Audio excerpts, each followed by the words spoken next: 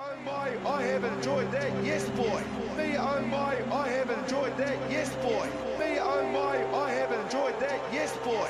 Me oh my, I have enjoyed that. Me oh my, I have enjoyed that, yes boy. Me oh my, I have enjoyed that. Ngā mihi e te whānau, and thank you very much for tuning in to the last Super Rugby Aotearoa 2020 preview as we enter the 10th and final round.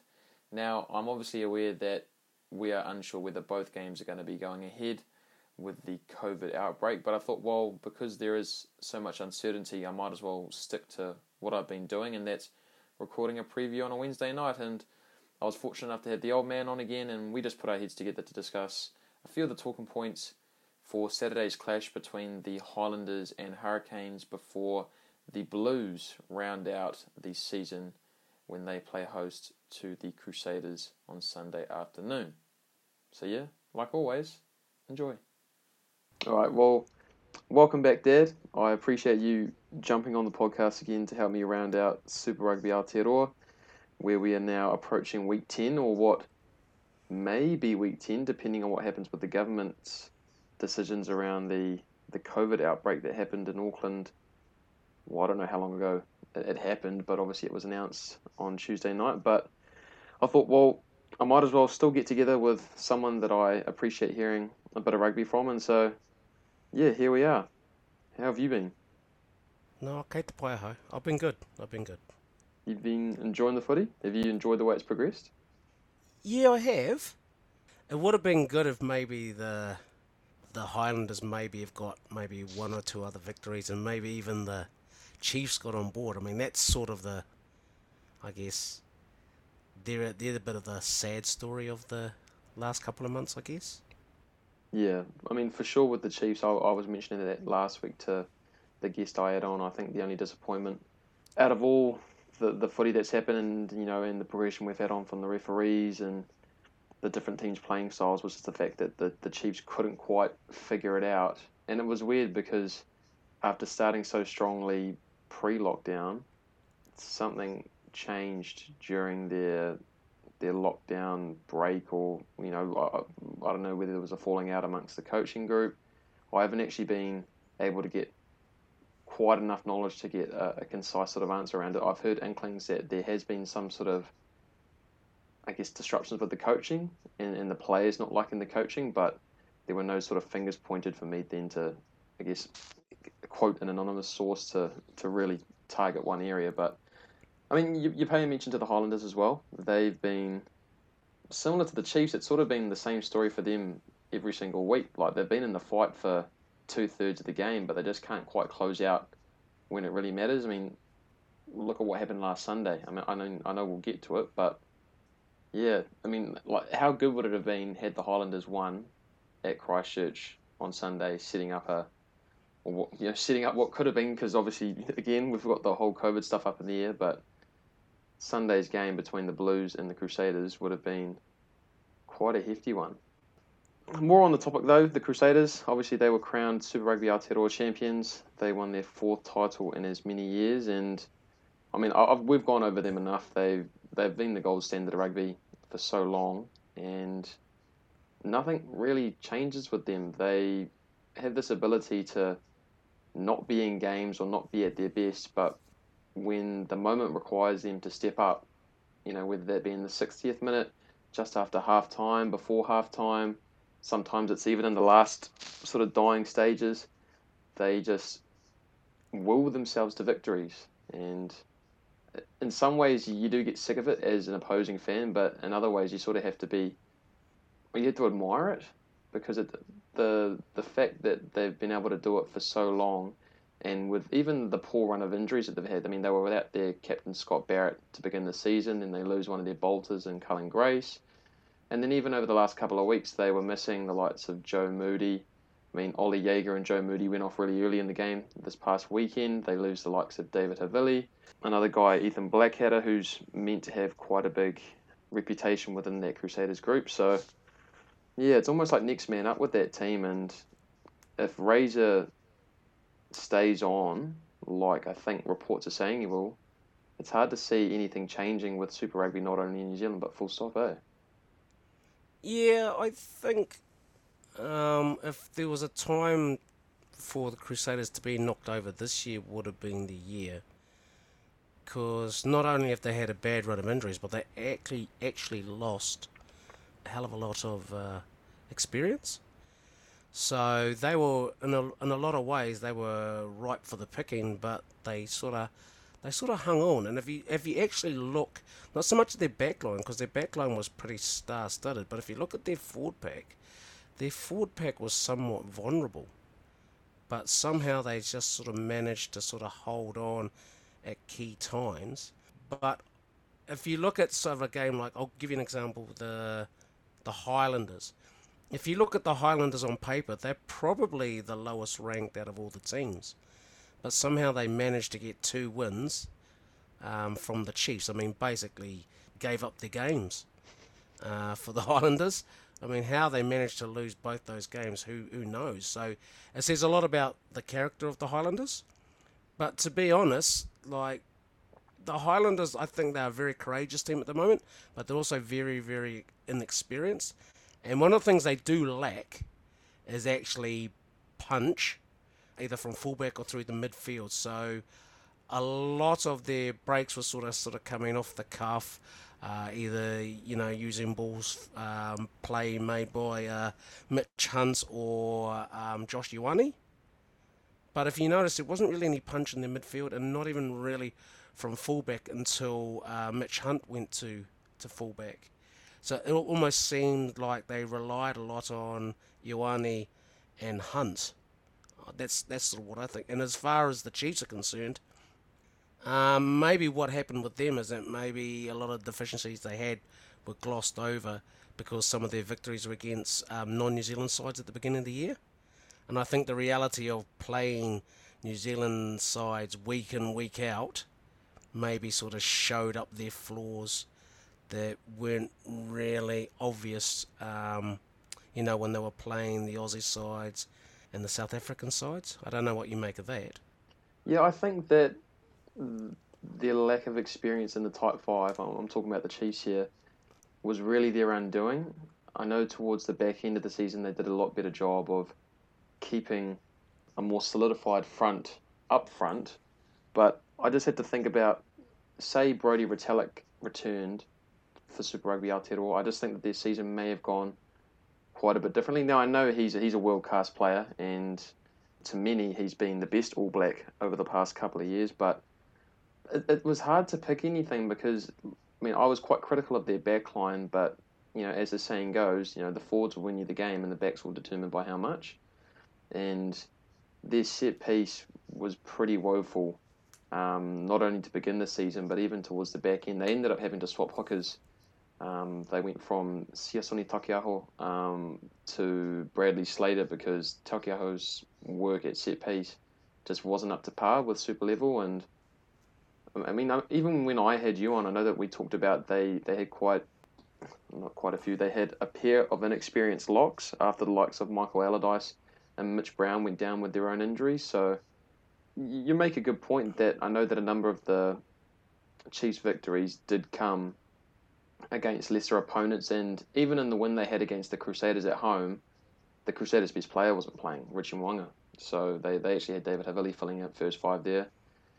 And we've seen how instrumental that guy has been for the Crusaders' success over the course of the season, not only this year, but the previous three as well. So, yeah, and as for the Chiefs, I'm not as for the Chiefs, sorry, as for the Highlanders, you make a good point that they are really a team that's been punching above their weight.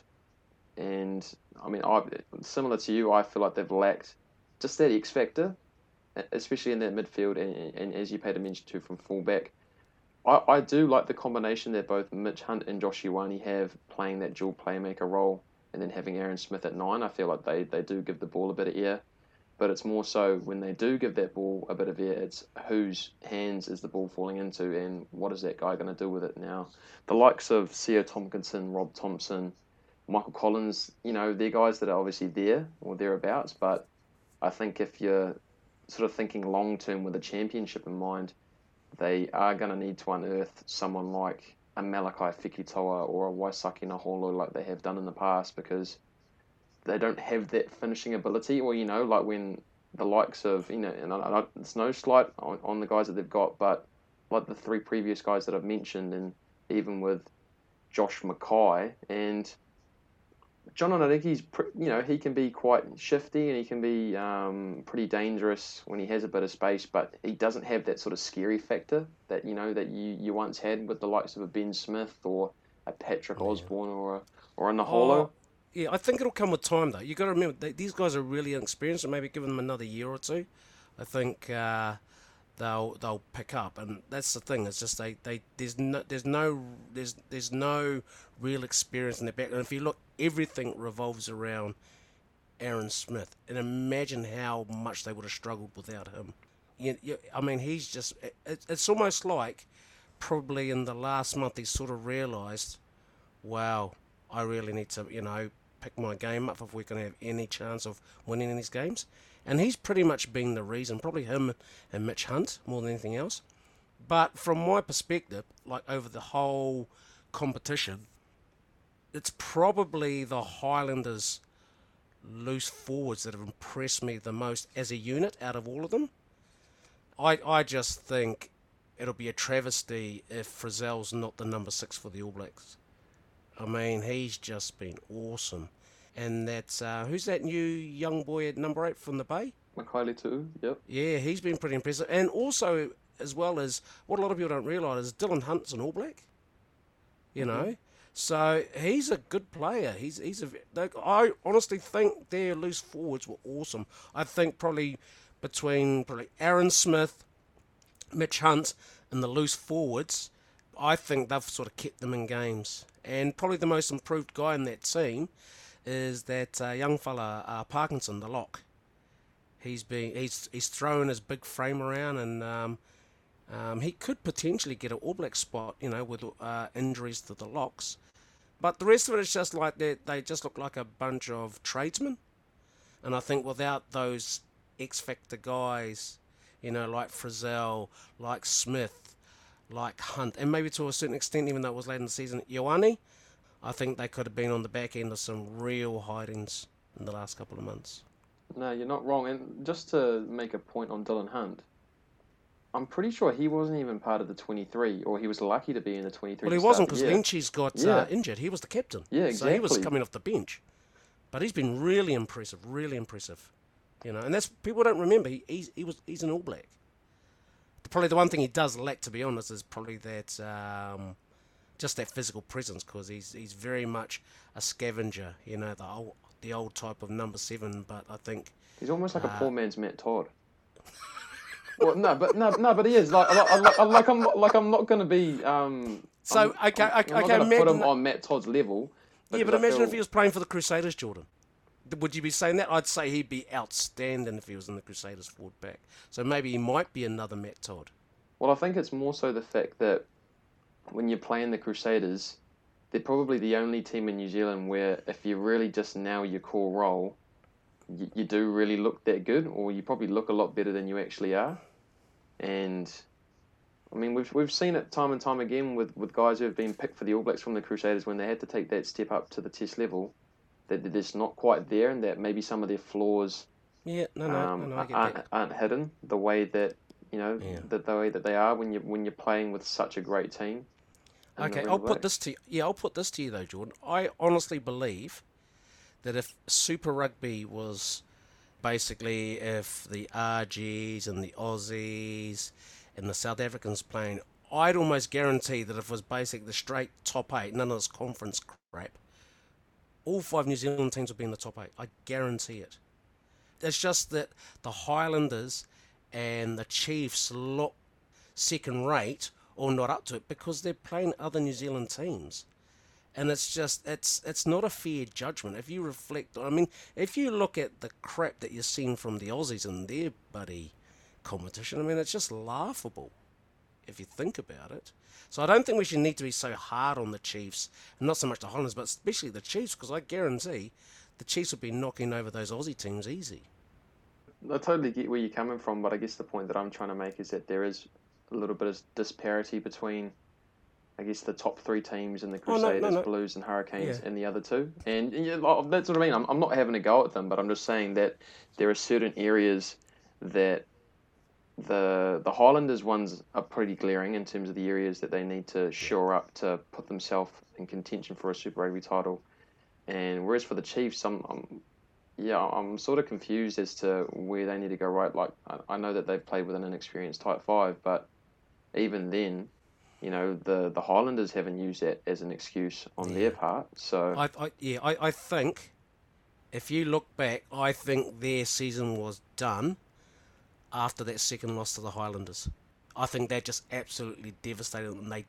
They didn't recover from that. I think if they had got that win up in Hamilton against the Highlanders, I think they might have maybe snuck in another win at least. But they just lost all confidence, all belief, because there's no way they should have lost that game. It was unbelievable. I remember watching that, and I was sort of watching, with 10, 15 minutes to go, and I just thought, hang on, the Highlanders might be in with a chance. but the Highlanders shouldn't even have had the opportunity to win that game because they butchered that line out. Like that Yep. was, I guess that was just the Chiefs' season in a nutshell, really. The truck and trailer call. Oh, And, yeah. and, and I know it was tough, but it's just like you literally have to just secure that line out, maybe hit one ruck and then kick the ball out, and they couldn't do it. And So- the irony, the irony of that loss is that they actually had Aaron Cruden on the bench, and they probably could have put him on in the last 20 just to steady things, and they chose not to. And I believe that if he had been on the field, they wouldn't have lost that game. But what happened is this thing started to unravel, and the Highlanders got back into the game slowly, and they left them on the bench. And yeah, and they just sort of they lost the plot. But that's just how it goes. we won't continue to flog a dead horse because I've No, done that. better I've done that enough over the course of the season. Fair enough. And I do just want to make one slight jab at the Crusaders off the back of their title win. Now, I'm not sure if you've kept up with the news, but the Tukotahi Trophy isn't intact like it was on Sunday afternoon. Now, initially, the Crusaders, after some reporters had inquired about the entirety of the trophy, the Crusaders actually denied having done any damage to the trophy. Then they retracted on their first statement, saying that it had actually been disfigured whilst in its travel case. And then they finally admitted that they'd actually dropped it. So, yeah, I don't know what you want to make of that situation. I'm just surprised that their string of answers and the fact that they were in denial initially, because it was going to come out. I'm not sure what they wanted to do, whether or not they were going to get all of the pieces and then somehow get a hold of local iwi to somehow put it back together the right way without all that information getting out. Yeah, but to be honest, the way that thing was designed, just like normal trophies or shields, I mean, that was always vulnerable to damage. And even though they said, we're just going to have a few quiets tonight, I guarantee they probably got on it that night. And the thing probably just got dropped. Because, I mean, if you sort of looked at it, it's basically, you had, was it like a mere? A greenstone midi on top of sort of like I guess a wooden log type thing. So it was always vulnerable to stuff like that, unlike a trophy or a cup or a shield as such. So it doesn't surprise me, especially if they were probably celebrating on the sly. And because it's probably unless something goes down and we're in border restrictions again, and we end up playing amongst ourselves again next year, this could be the only time that trophy's going to be sort of, I guess, up for grabs.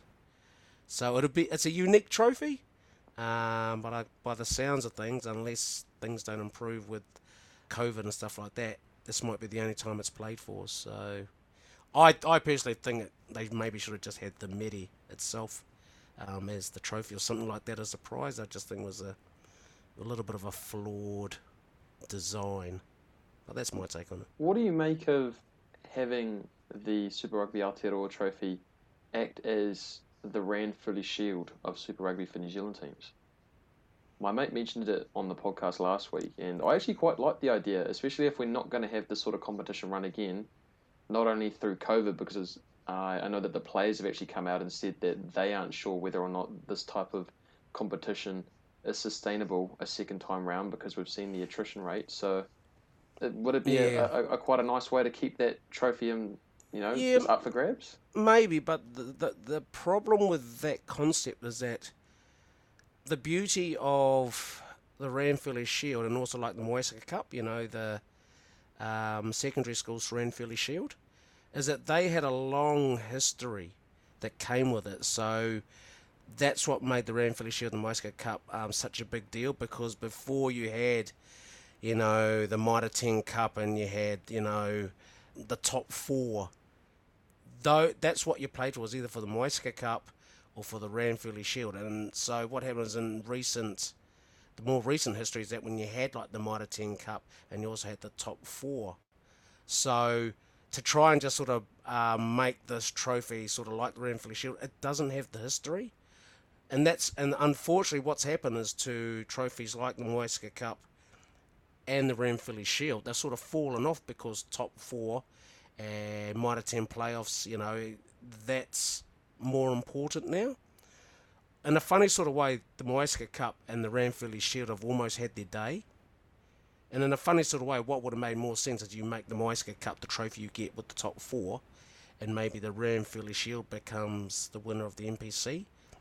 That's sort of how it sort of, I guess, still keeps its mana.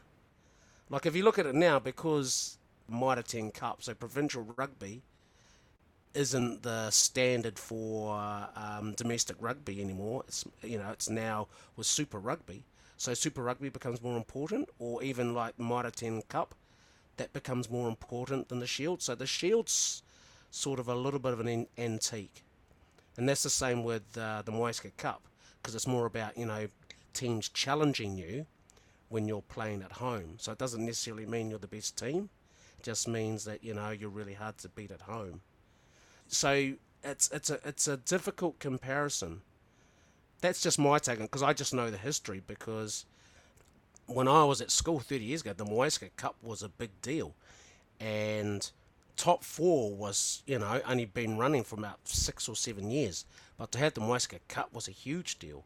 And that was the same with the Ranfurly Shield. It wasn't until the NPC started in like the mid-70s, and then we didn't even have playoffs until the early 90s. So the Ranfurly Shield still was a big deal.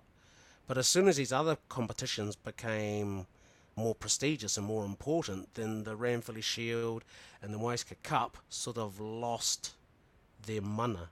So they're more sort of figurative or historical trophies now in these days. So I think just trying to create a mystique to this trophy amongst the New Zealand Super Rugby teams, I'm not sure how it would take off. Fair enough. Yeah, nice little history lesson there. Yeah, it was just an idea to throw out there. No, It's the I fact see that, that. you know, But that if the yeah, trophy's only going to be made for one go round, it's like, how could we keep it alive in a sense, rather than just no, having it I sit hear you. in the Crusaders trophy cabinet? But yeah, no, I'm partial Yeah, to either way we go. But I think what you could do potentially is that any team that does beat all the New Zealand teams, that's sort of like a Grand Slam trophy for them to show that we've beaten all the domestic teams in the Super Rugby competition. But that's what it is. hmm But I don't know how you do it if they're playing each other twice. You know what I mean? yeah, I don't know. It's a difficult one, but yeah, I'll leave it at that. yeah, fair enough. We'll jump into the first game. I know that we've paid a mention to the Highlanders, and they're hosting the Hurricanes on Saturday night in front of a home crowd to close out their campaign. And while their season has differed somewhat to the Hurricanes, what will be common come Saturday is their desire to finish their season on a high. And I've already paid a mention to the fact that the Highlanders season has been up and down the past 10 weeks.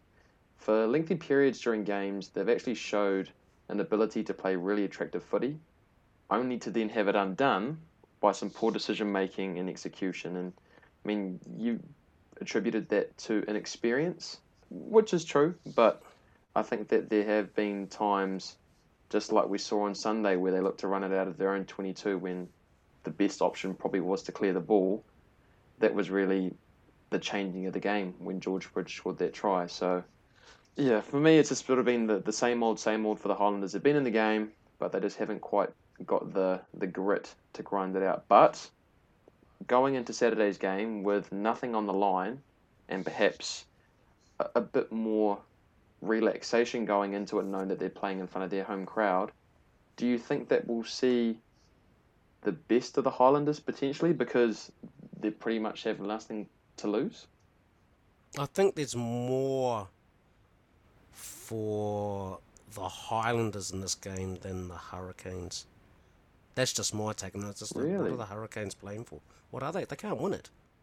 What, they come second? Who cares about No, coming second? they've got a win streak on the line though. The competition's over. I think they're just playing for pride, but I'd like to think that the Highlanders can get up over them playing at home. I'd like to think, but who knows? Who knows? To be honest, in the last month, the Hurricanes have been the form team. You know, I think you had the Crusaders and the Blues. They sort of started off with a bang, and then when the Crusaders sort of gave the Blues their first loss, I think that knocked the Blues' confidence a bit. And then that second loss to the Hurricanes knocked their confidence a little bit more. And then I think once the Hurricanes knocked over the Blues and then the Crusaders, then they started to believe. So I think in a funny sort of way, if they were having playoffs now, I think the Crusaders would be a little bit worried about the Hurricanes if there was going to be like a grand final. Because I just think the Crusaders have just hung on the last few weeks, and the Hurricanes are on the rise. Mm-hmm. Now, But I just don't know. I just don't know what the Hurricanes have got to prove. Maybe to themselves, but not to anyone else. yeah, You know, it's like, so what, we came second. It's like, who cares about second? yeah, fair enough. I think if anything, maybe guys are just playing for, you know, a spot in the North Island, South Island game. I guess they like the All Black trial. Do you not already think that team's been picked? Probably, but then there could be injuries. True. You know, and maybe, who knows what the super coach, Fozzie, he might be maybe having a whisper in some coaches' ears and saying maybe you want to give this guy a rest. Who knows? Because the rumour is that I think the Crusaders might end up resting some guys because they've won. You know? Mm. Not sure about the Hurricanes, but I don't know. I just think, I think it'd be good if the Highland. I mean, I've always had a soft spot for the Highlanders, but yeah. Yeah, I mean, I just want to make the point in terms of with the Hurricanes. I don't know what Jason Holland did, either going into their break or on the Monday when he recouped with his team, but they've just been a different animal. And it's not like their play has changed, it's more so been their attitude. And I know it's one of those sort of cliches, you know, you got to turn up on the day and do the job, but they have. Like, over the last 5 weeks, and I assume it will be the same going into this Saturday, they have been on the job from the kickoff. Yeah, Which two is something. words. 2 words, Jordan. Geordie Barrett. Yes. Haven't lost the game since he's been back. I know, but you don't take anything away from Geordie Barrett, but you can't tell me that Geordie Barrett's the reason why Duplessis Khalifi's tackling 10 times harder than what he was in the first 3 weeks, or the reason why the Hurricanes set piece is going that much better. Like I know that when you have a better player on the field, there's this more sort of assured feel that you have as an individual. But at the same time, I do feel like there has to be some sort of credit thrown Jason Holland's way, or to somebody's way within that camp. There might even be their senior leadership group, the likes of Dane Coles, Ardie Savea, TJ Perenara, because they really have flipped the script. And yeah, don't get me wrong, the best player for them this season has been Geordie Barrett, but I do feel like they have had a very team-centric style of play it hasn't necessarily been dictated by one player. Very sort of yeah. maybe not quite the Crusaders, but when you look at a team like the Blues, for example, it feels as if their game is really dictated around a core group of players, whereas for the Hurricanes, it's almost like the load is spread out between all 15 or between all 23. I think what they've done is I think they've worked out how to cover up in the cracks, and so I'll give you a really really good example. They realise that they can't play 80 minutes of rugby at Super Rugby level without TJ Perenara in that team. So they thought, okay, what can we do to keep him on the field? So what they did is they chucked him into first five. So they brought in a really good guy off the bench that comes in the halfback, and Jamie Booth, and he's been awesome as an impact player. And if anything, Perenara going to first five in that last 15 to 20 minutes has actually been a revelation. So whoever made that call, that's been a huge part. So what's happened is he's had his influence on that team for the whole 80 minutes. So that's been a big part. And he knows that we don't have to worry about field kicking and kicking for goal because you've got Geordie Barrett in the back. So they've covered over the crack that they haven't got Beauden Barrett there anymore at first five. The other thing they've done as well is I think Asafa O'Mill has really come into his own. So what's happened is they haven't had to rely on Dane Coles as well. So what they can do is they can actually take Dane Coles off the field if he's struggling, or even if he's not playing because he's got an injury. And Asafa O'Mill has just sort of come into his own, and they've still got the leadership of Perenara, who stays on the field for 80 minutes. So you're not actually losing anything as far as leadership if Coles goes off, or if he doesn't even start, especially if they know that Perenara is going to stay on the field for 80 minutes. Does it make sense? Yeah, no, totally. And so I think those two guys in particular, well, maybe the three. So I mean, if you sort of look at your spine, so when you talk about your rugby spine, you've got your hooker, your number 8, your halfback, your first five, and your fullback.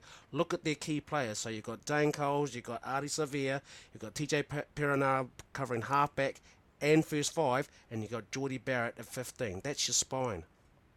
No, yeah. Or am I just talking shit? No. I definitely agree that those 4 players, and they have definitely been influential over the course of the last 5 wins. On the point of first five, though, and you talk about keeping TJ Perenara on the field, now I do think that Jackson Garden-Bishop has done really well in his role over the past couple of weeks. He hasn't had to force anything, and he's really just sat back and done his job. Now, on that point, though, should someone like a Lima Sapawanga pop up and say, hey, I'm up for the taking, do you think that he'd actually be a good fit within that Hurricanes team, off the point that you just mentioned of having Perenara on the field for 80 minutes? And then you'd also be taken away from the influence of Geordie Barrett and whether or not Lima Sapawanga would be able to fit into that role. Now, I know that you know, Lima Sapawanga is an All Black and he arguably is a better player than Jackson Garden-Bishop at this very moment in time. But like you said, I almost like the balance that they have with having really just a game manager at that pivot position, because there isn't really that ego there that you might sort of come into trouble with by having a bigger name there, or a guy who really wants to control the game like a first five typically does. I think he's just doing as he's told, and that's not a bad thing. If you've got TJ in front of you and you've got Geordie behind you that can do the kicking and the decision making, all he has to do is just be like, okay, shall I kick it? Okay, I'll kick it. Shall I pass it? Yeah, I'll pass it. And there's nothing wrong with that. I mean, the more and more experience he gets, then he can start to dictate things. But if you've just got better players around you, like a Geordie Barrett and a TJ Perenara, and then it's like you'd be stupid not to listen to them. And so I think what's happened is that the best thing to happen since Beauden Barrett left was Geordie Barrett taking over, and that's what it's made Geordie Barrett. And so from there, what's happened is he's like, yeah, this is I've got this.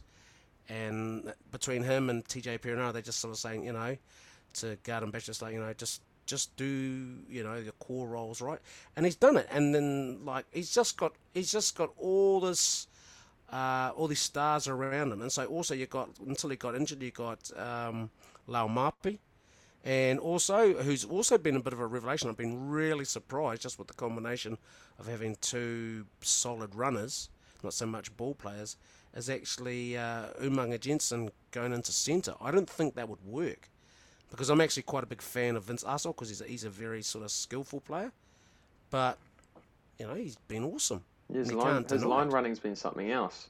Yeah, and it's been exactly that's been a real surprise to me because normally in your midfield you have a ball player and a runner, but they had sort of two runners, but seemed to have worked. Well, it worked against the best team.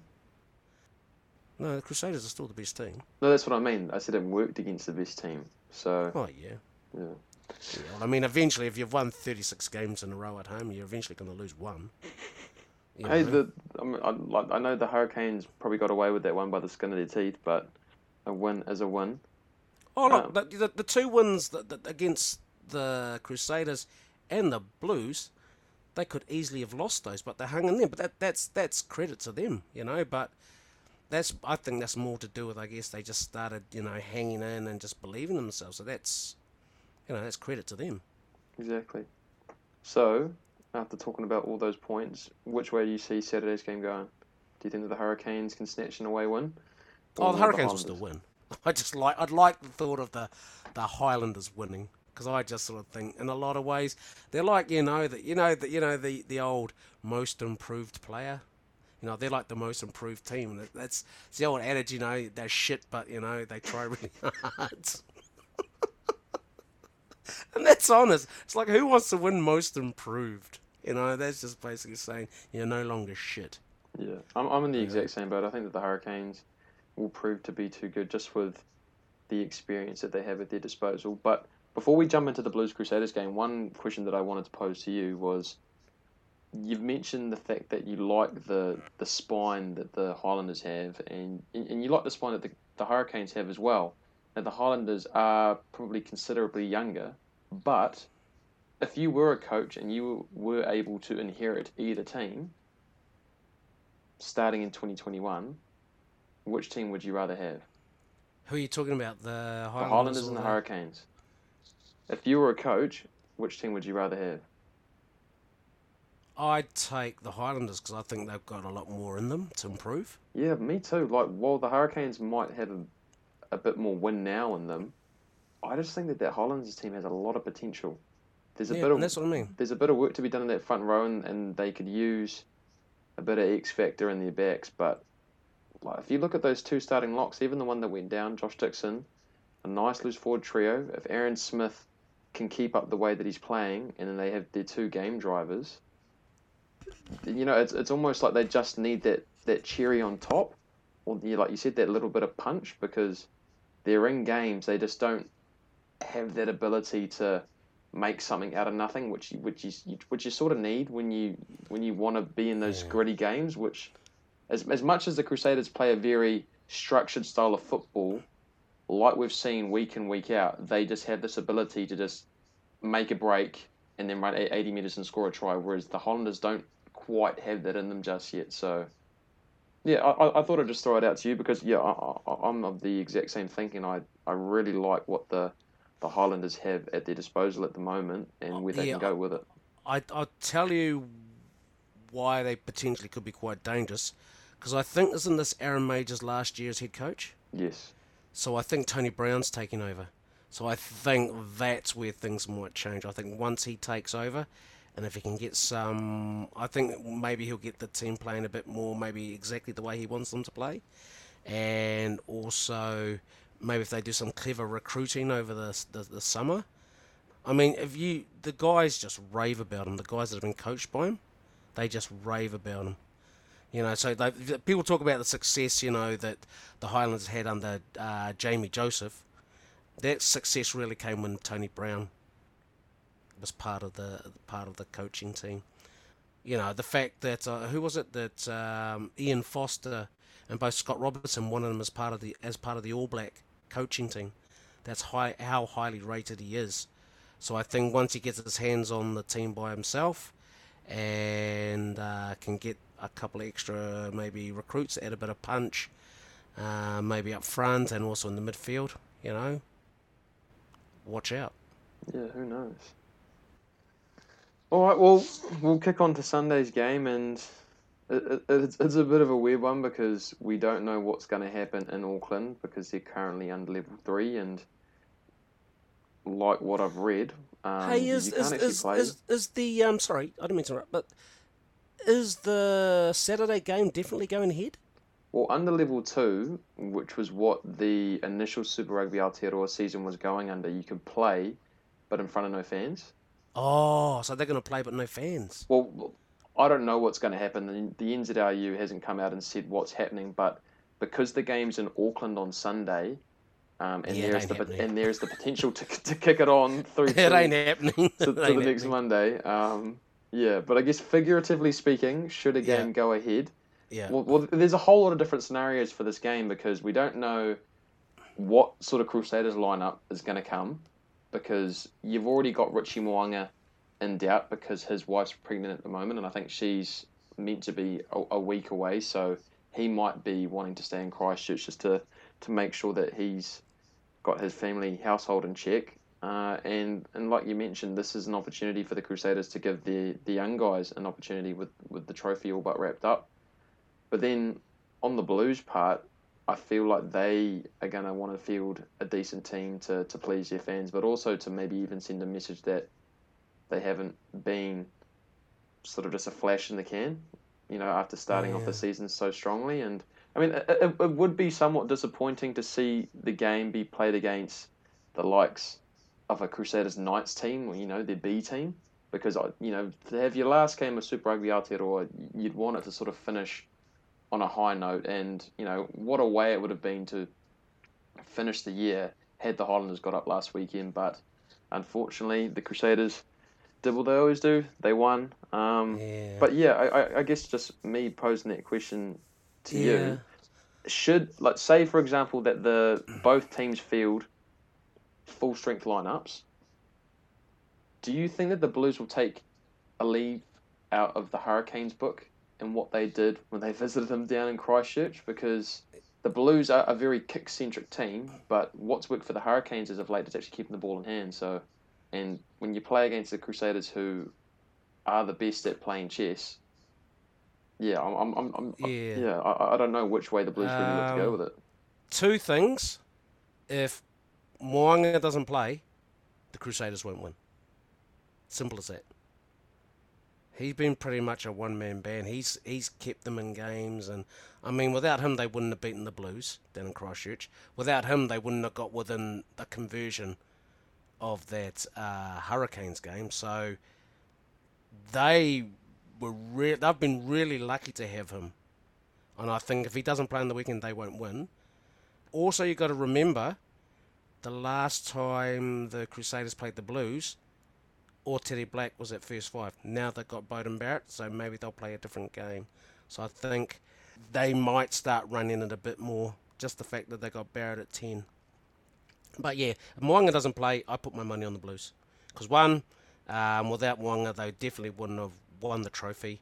And also with Barrett at first five, and the Blues, having more to play for, pride, whereas like, the Crusaders is like, oh, we've won it. I think mentally, I can see the Blues getting up for this. But whether the game goes ahead or whether, I don't know, whether it's played in front of an empty stadium or maybe what they might even do, who knows? Oh no, because the Blues guys can't leave No, Auckland, they can can't they? leave Auckland. No, they're in full lockdown. So I don't know. Maybe it's played in front of an empty stadium, but that means, nah, I don't think it's going to go ahead because I doubt they'll let the Canterbury guys go No, well, in there. no one can travel into Auckland Yeah, until Friday when the government makes, I guess, their next big call. yeah. But even now, the Blues players can't even train. Now, I know that Wednesdays are usually a day off. Oh For really? They most can't of even the, train. nah, but under Oh level wow. 3 you can't. Well, I think they can constrict it to groups of 5. So yeah, but I thought I'd just put this together, just in case, something miraculous happens over the next couple of days and we manage to get the season finale. But yeah, I'm pretty similar to you. I think that should the Crusaders not field Richie Moanga, I don't think they're and with a chance as experienced as that forward pack is. I think that the Blues will maybe win that mental edge, just knowing that Moanga's not there to shore everything up. And because we see everything that he does with ball in hand, but he's also the goal kicker. And they don't even, and without David Havili, who's going to kick the goals for the Crusaders on the weekend? Should the game go ahead? So there were all those sorts of questions. Sevu Reece. He tries to do everything else. Well, I'm just trying to think who, like, if George Bridge, maybe? Does he kick goals? nah, it'd have to be Brett Cameron, the young fella that they have on the bench, because nobody else. Jack Goodhue doesn't kick goals. I don't think Braden Ennell kicks goals. Bryn Hall, maybe? Actually, no, Bryn Hall might be a shout. I'm pretty sure he's actually kicked goals for the Crusaders in the past. Yeah, but he might not get another game after last week. Yeah. Hey, Although that could have happened to anyone. It's not like he celebrated early. He was just... Yeah, it was a great play. It really was a great play by Josh Mackay. Oh, the old punch the ball out of the arm. But how often do you really see that? You know, you do see a lot of guys make a play at the ball, and they must train for it during the week or, you know, over the course of their pre-season. But yeah, he blindsided him. He blindsided him. It was just like most guys would give up, but he didn't. And you know, credit to Josh Mackay. Yeah. Awesome that he did it, because I think if he had got that try, that was the game. Because I'm pretty sure. No, because I'm not sure. Because I think that was before the Highlanders got their try. It was, but the Highlanders was still up though. Yeah, but not by much. By much. I think they were only just ahead. And then they got that try down the other end, which had them up by about 10 points. Yep. And then the Crusaders just went boom, boom. But I think if the Crusaders had got that try, I think the Highlanders would have buckled. You know, I think that would have knocked their confidence. But in a funny sort of way, that try came out of nothing. That was the thing. The Crusaders weren't good on Sunday. They weren't good at all, but they just managed to... You know, all it took was a mistake, a turnover, or something like that, or just a loose ball, and they just went. They can just go bang, bang, bang, just like that. Yeah. And I think that's what they did. You know, in a funny sort of way. If you watched it, you sort of would have almost felt sorry for the Highlanders because they were making all the play. But winning teams just know how to win, and the Highlanders don't know how to win. The Chiefs definitely don't know how to win. You know, and that's why, you know, if a team like the Hurricanes, they know how to win at the moment. Yeah. Yeah, I guess that's the frustrating thing as someone who doesn't like the Crusaders. It's not so much that they are that good, but it's more so the fact that they can play so poorly for a good chunk of a game, but then within a matter of minutes, you know, they've just swung momentum. But that's all to do with, so what happens, they've set a standard. And so when teams come to play them, they know they have to play up to that standard to have any chance of winning. And it's really hard if you've been up the top for that long to maintain that. And every time teams come to play, they want to knock you off. So you can't have a bad day. But with these guys, because they've been on top for so long, even when they play bad, they still just know, okay, well, we just got to do what we have to do. So I think the word you're probably looking for is dominate. So what they haven't done is dominated. Whereas I think in the previous 3 years they've dominated. This year they haven't dominated. They've done enough to win. So they're still winners. They're just not dominating the New Zealand teams like they used to. So that's why, in a funny sort of way, you know, people's like, oh, the Hurricanes are playing so well and the Blues are playing so well. It's just like, yeah, but the reason why they're playing so well is because they've had to get anywhere near the Crusaders. But even at their best at the moment, the Hurricanes, unfortunately, there hasn't been enough. You know, so you can criticise the Crusaders all you want. They're still the best. They just haven't been dominant. So I think that's the difference, is they're not dominating. Yeah, that's a pretty good bit of analysis. So I'm guessing that your end verdict for our season finale, should it go ahead with or without fans, we don't know. I mean, that's the problem with recording this podcast so early. The Crusaders do have Richie Mo'unga. They win? No. No. So even if they do, you don't think that they'll beat the Blues? I just think they've got nothing to play for, and they're playing away. You know, I think it's going to be a mental barrier. If they do beat the Blues, then they definitely are the best. You know, like they definitely deserve. I mean, obviously, you've looked at the points table, yet they didn't. But if they go to Auckland with a full house, with nothing to play for, and still beat the Blues, then they are definitely the best. But it wouldn't surprise me if they got knocked over by the Blues, even with Richie Mo'unga, because it's a mental thing. I don't know. There's There's some part of me, and I can go both ways with it. Some part of me sees Razor being like, "Oh nah, screw it, we've already won it," just to sort of throw it in the face of the Auckland fans. But then on the flip side, I can also see him having a bit of FU in him and being like, "Nah, these guys think that they're on par with us. We'll show them," and he'll get his boys ready to snatch another away win. So I don't know, like you said, like the chances of this game going ahead, I guess, are a lot more down the track of not happening than is happening. But I don't know. I think that I'm probably the opposite to you. I feel like the Crusaders will want to finish this season, especially against the team that everyone has pitted as their new rivals. Well, I know that the New Zealand Rugby Union has tried to hype this up as much as they could with the resurgence of them towards the middle of the year. But yeah, I'm actually going to go the other way. I think that the Crusaders will win should they have their full strength team. To be honest, though, I think that if you look at it for what it is, it's pretty much just been a 10-week All Black trial. If we're being completely honest, it's just basically, okay, we know who the current All Blacks are, but who are the new guys coming through, after last year's World Cup with guys retiring and guys going overseas, and you've got the guys that have stayed, and they obviously want to sort of make a point after last year's disappointment, and now you've got these new guys coming through, and for the last, 9-10 weeks, you've just had the best of the best in this country just knocking each other over, and some guys have put their hands up. So I think this is more about New Zealand rugby than Super Rugby itself. Like, I just sort of look at it. To be honest, I don't really care who wins it to a certain extent. I just want to, and what it says to me is it's like, you know what, even with all the experience we've lost with guys going overseas or guys retiring, New Zealand rugby is still really healthy. Yeah, we've got a couple of holes to fill, like maybe like a lock. That's probably one example. Maybe sorting out our midfield, but outside of lock and midfield, we're pretty good. Like, I think if we played a World Cup this year, I put my money on us. To be honest, I just think, especially after last year's disappointment, I reckon if they got to play the World Cup again, I think we would win it. Just because.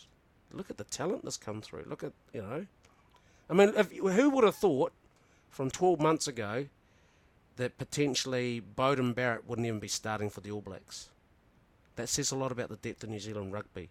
I think if you put Geordie starting at 15 and you put Richie Mo'unga starting at first 5, I doubt you get many people arguing that that's not the right selections and that Beauden would be on the bench. I don't think you'd have many people arguing if you looked at the form. No, well, I mean, I can't argue with it, but whether or not the All Blacks coaching staff, particularly someone who's been a part of the coaching group for so long, whether or not he, of course, not give Beauden Barrett the benefit of the doubt, considering how much time he's had in the saddle for the All Blacks. No, I totally agree. I totally agree. What potential bridge it could burn, but yeah, like you do make a good point in the fact that it has been a really good opportunity for the powers that be to see their best players or their pick of the litter go up against each other week in, week out. The best playing the best week in, week out. That's been the bonus. I think the person who's got the biggest smile on his face is Ian Foster. Because 2 months ago, he would never have thought it. And I think a big part of it also as well is the crowds. So we've been really lucky, basically going 3 and a bit months without any community transmission of COVID. The fact that the crowds have come back, and the crowds have made a huge difference.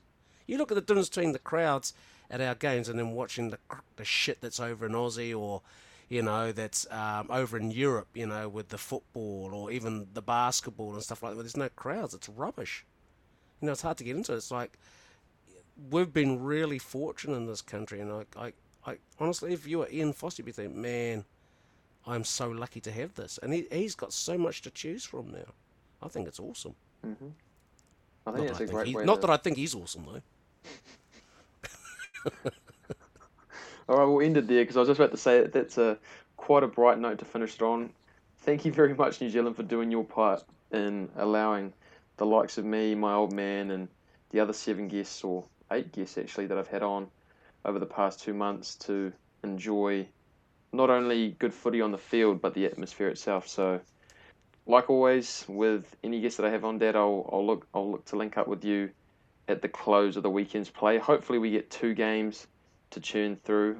Perhaps we could, yeah. Perhaps we might not have any football to chew through, and then we might have to come up with some sort of other idea to recap. True. Yeah. No. Super Rugby Aotearoa, but we could potentially talk about the North-South game. Yep. Or we could even talk about our potential All Black team with what we've seen so far, depending on how the weekend unfolds. You know, we've got a plethora of ideas to choose from, but fingers crossed we do see some sort of football. But then even in a weird way, it was almost quite fitting that the Crusaders played the last game and got the trophy presented. I don't know, that you know, this is me thinking out loud, but yeah. It's like the COVID gods have sort of looked in upon us and go, there you go. Yeah. Yeah, in a weird way, as sort of grim as it sounds. But yeah, all right. Nonetheless, Dad, I appreciate having you on, and I'll hopefully link up with you. Well, I'll link up with you regardless, but yeah, hopefully we have some sort of footy to talk about come next Sunday, Monday. All right then. Hei te rā tapu.